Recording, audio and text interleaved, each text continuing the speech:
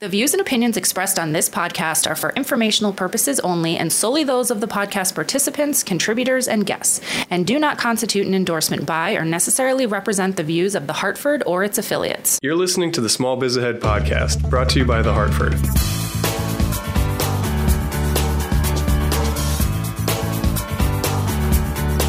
Welcome back to the Small Biz Ahead podcast. I'm Elizabeth Larkin from The Hartford. I'm here with Gene Marks from the Marks Group. And he's a CPA. Yes, a CPA. And we're actually going to be talking about numbers. We're going to be talking about numbers. So that's convenient. Yes. So today we're talking about how to figure out what an employee is actually costing you. Yeah, it's a good question. I'm sure this is something a lot of business owners are like, you know that guy sitting over in the corner texting all day long? Yeah. Or chatting in the break room, whatever. What is this costing me? This is really getting on my nerves. So I've got some thoughts, and I think, Elizabeth, you do too, on what employees really do cost you and how to figure out the true cost of an employee. We're going to get into that right after we hear from our sponsor. This podcast is brought to you by The Hartford. When the unexpected strikes, The Hartford strikes back for over 1 million small business customers with property, liability, and workers' compensation insurance. Check out The Hartford Small Business Insurance at thehartford.com.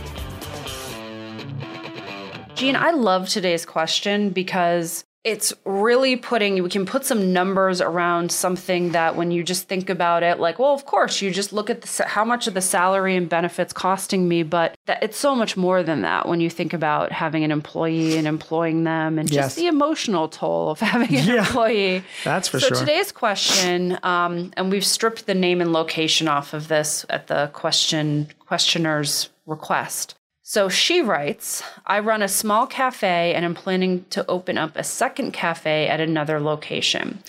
Before I do so, how can I figure out what my employees are really costing me? So this woman is trying to project ahead and saying, how much is it really going to cost me to have new employees at this eventual second location? Right. That's correct. So let's go back and forth on this, right? Because you know this too as well. So go ahead, you throw out. Tell me one cost of an employee. Let's start with the most obvious one. Salary. Right. So obviously your salary. Now, it's either salary or there's an hourly cost, but just your base compensation is what it is. Okay, so that's fine. So now it's my turn. Next, taxes. Okay, there are some employer-related taxes. For example, you're responsible for your employer's share of FICA, which is like 6.2% up to the first $90,000 of an employee's salary.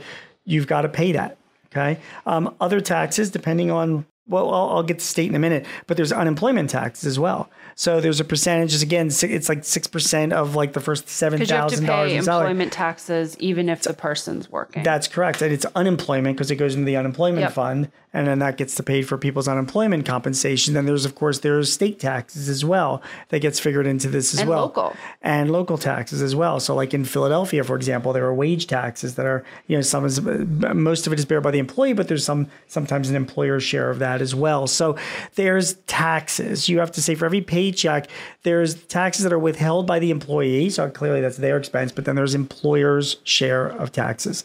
So we said base compensation and taxes. Your turn. Benefits. Yeah. Go ahead. Give me one benefit that you have to pay. Health insurance. Yeah. Health insurance is like the biggest cost to any employee. The typical employer spends anywhere from $2,000 to $4,000 a year per employee on health insurance. A lot of employers, again, if you have less than 50 employees, you're not required by law to provide health insurance, but a lot of employers do. The average employee cross country contributes about 25% of their health insurance costs they pay for, and the rest is borne by the employer. But it depends on what your plan is, and it can cost you another couple $1,000 a head, for that new employee. So interesting. So my turn. We've got a few benefits. Retirement benefits. You might have a 401k plan, right? A lot of employers have that nowadays. It's very popular. Would a cafe have that? A cafe could and should. Yeah. I think every business should have it. First of all, you set up a 401k plan. It's defined contribution. So what that means is that your employee can put money away pre-tax, and then you have the option. You don't have to, but you have the option of matching what they put away or a percentage of it, and it's pre-tax and it goes away towards their retirement. And we have a retirement crisis going on in this country. I mean, right? People are just not saving enough, and what we need, is employers need to step up and help their employees save for retirement. And it's not it's not altruistic either. It's selfish because, if you have a long-time employee and they don't have enough put away for retirement, they're going to come back to you and ask for some help. I see that at clients all the time. Really? Yeah. All the time. I have people that say, I'm going to retire, but I can't afford to. You know what I mean? Or I had one client, a guy retired. He was like in his 60s. And then like 6 months later came back with his hand out to his employer saying, I can't afford to be on retirement. I need some help. And he'd worked for this company for like 20 years. Where else is he going to go? You know? So it's really to the advantage of the employer to put money away for an employee's retirement. So there's not only the cost of setting up a plan, which is generally minimal, but then you need to estimate every year what you think reasonably you would contribute to that plan on behalf of your employees. Can you think of any other benefits? Training. Perfect. Right. So every employee needs to get some type of training, and this person is opening up a cafe. So you're going to be opening up that cafe before you open it up to the public so you can train your new employees. So you're not making money during that That's time. exactly right. So that's a cost for that employee. And then who knows, you might also provide a few days of training every year to your employees on, behavior in the workplace or, discrimination training or OSHA, right? Safety, things like that. So you got to figure in that cost as well. Another vacation is a cost, right? I mean, it's part of the compensation of an employee, but when the employee is not there, it's still a cost to you because they're not working, for you. So it's like you're paying, but you're not getting anything back from it. And you have to consider that in as well. Can you think of any other benefits that would cost a small business? I mean, suddenly you start getting into the voluntary ones that people spend too. Well, we just talked a couple previous episodes ago about something like paying for commuter benefits or something like that. You might provide some discretionary benefits to your employees. We talked about how some employers pay for education or pay for care, dependent care, or pay for the commute. So you might have those kinds of benefits that you provide, and that clearly is a cost for that employee. So some other stuff.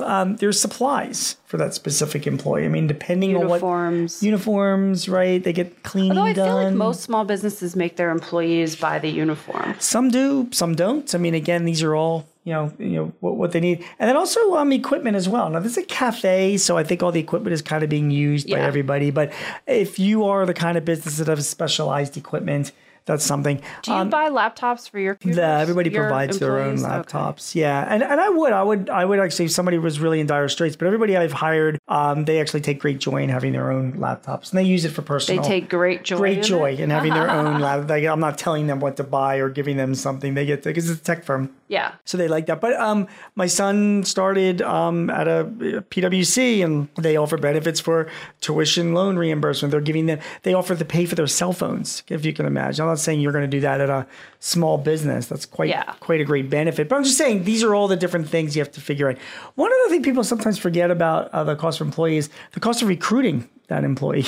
Oh, yeah. I mean, right? Whether it's job ads and the time that was spent and, all of that. So that is also needs to be considered.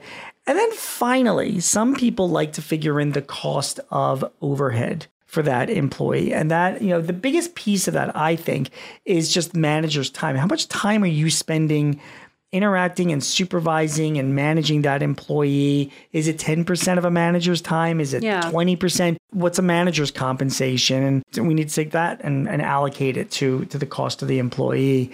So all of that should add up to what your cost is for your employee. So what would your next step be if you were this woman opening the second cafe? You're going to go in an Excel spreadsheet this out? Yeah, I would absolutely be Excel spreadsheeting this out. And I would be with the intention of minimizing my employees. I mean, it's pretty harsh when you start adding it all up and saying like, oh my God, what these people are costing me.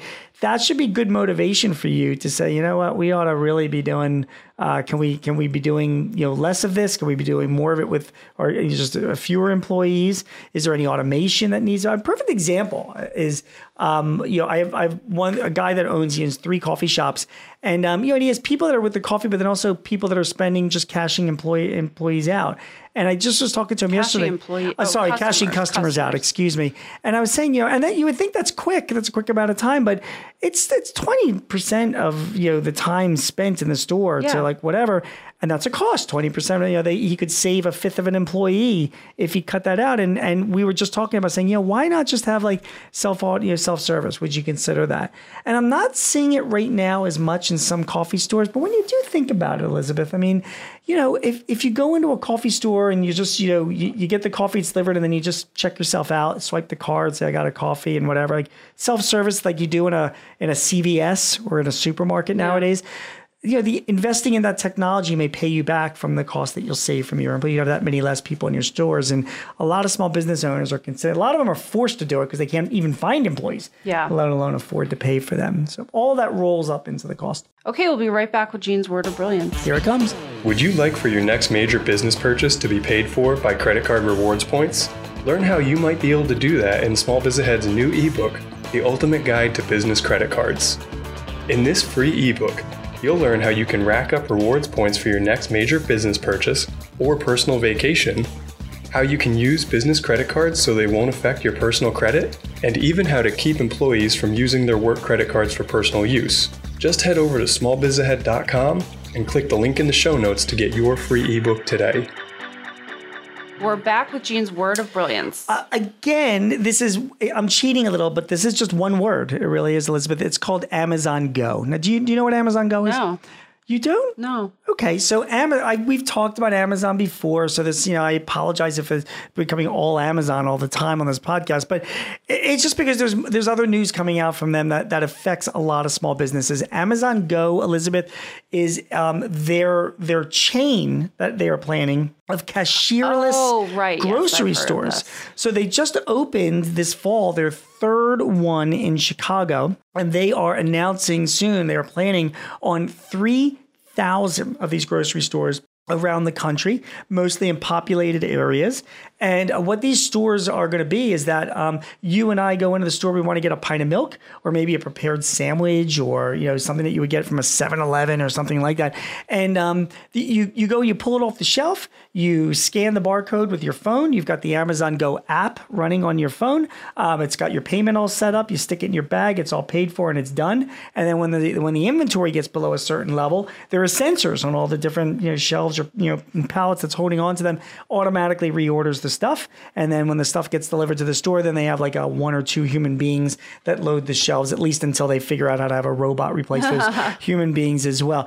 It's the future to me, of convenience and grocery stores. Now they're focusing on urban areas because these are the places where people are willing to pay a little bit more for their products and they want the convenience of it. But man, I'm telling you, Elizabeth, if you're a grocery store owner, if you're a convenience store owner, even if you are just running a retail store, Amazon has disrupted industry after industry. Yeah. And this is going to be an enormous disruption. And you're going to have your plan for how you're going to compete with that, because people will pay a little bit more. Maybe you want to beat it on price.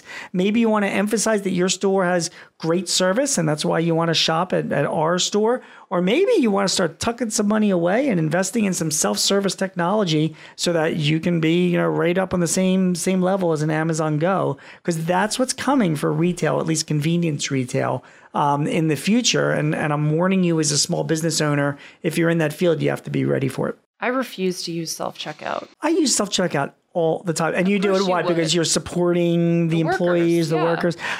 So you would refuse to drive in a car when they came out? You would still ride horses? Is that what you're telling me? I would. Really? Do you ever fly in a plane, or would you prefer to just take a train? I just like trains. You just like trains. Like you never fly in a plane. When you went to Bali, you canoed to Bali. Is that right? You can't refuse to use technology that improves your life. And yes, I don't really think self-checkout improves my life, because there's the few times I've done it, I'm always behind the person that's like can't figure it out. No. Someone from the store has to come over. Dude, it improves my life. I am in and out of stores so much faster with self-checkout. I'm more in control of the transaction. Well, you're also really heartless and don't care about employees. It's not a heartless or don't care about employees. It's just that this is great technology that makes my life better. That's what all technology is designed to do. And it's disrupting industries, and employees will figure out other places to work. I mean, there were a lot of people that were in the horse industry, blacksmiths and whatnot. They figured out other stuff to do. Yeah. Yep. People that were in the train. I mean, trains used to be the main way of transportation around this country. They've been displaced. I do love trains. I love trains. traveling by train. Trains are great. Awesome. Even like a nice horse ride is very nice. Or whatever. But let's be. When was the last time you were on a horse? I was in summer camp when I was like 14. And I got stung by a bee. That was my last time I ever rode on a horse. Thanks for joining us, everyone. We'll be back in a couple days with our next episode. Thanks for joining Elizabeth and Jean for another edition of the Small Biz Ahead podcast. For the latest on small business trends straight from the small business experts, visit the Hartford Small Biz Ahead. We've got articles, how-tos, and videos to help you run your business more efficiently. Check us out at smallbizahead.com.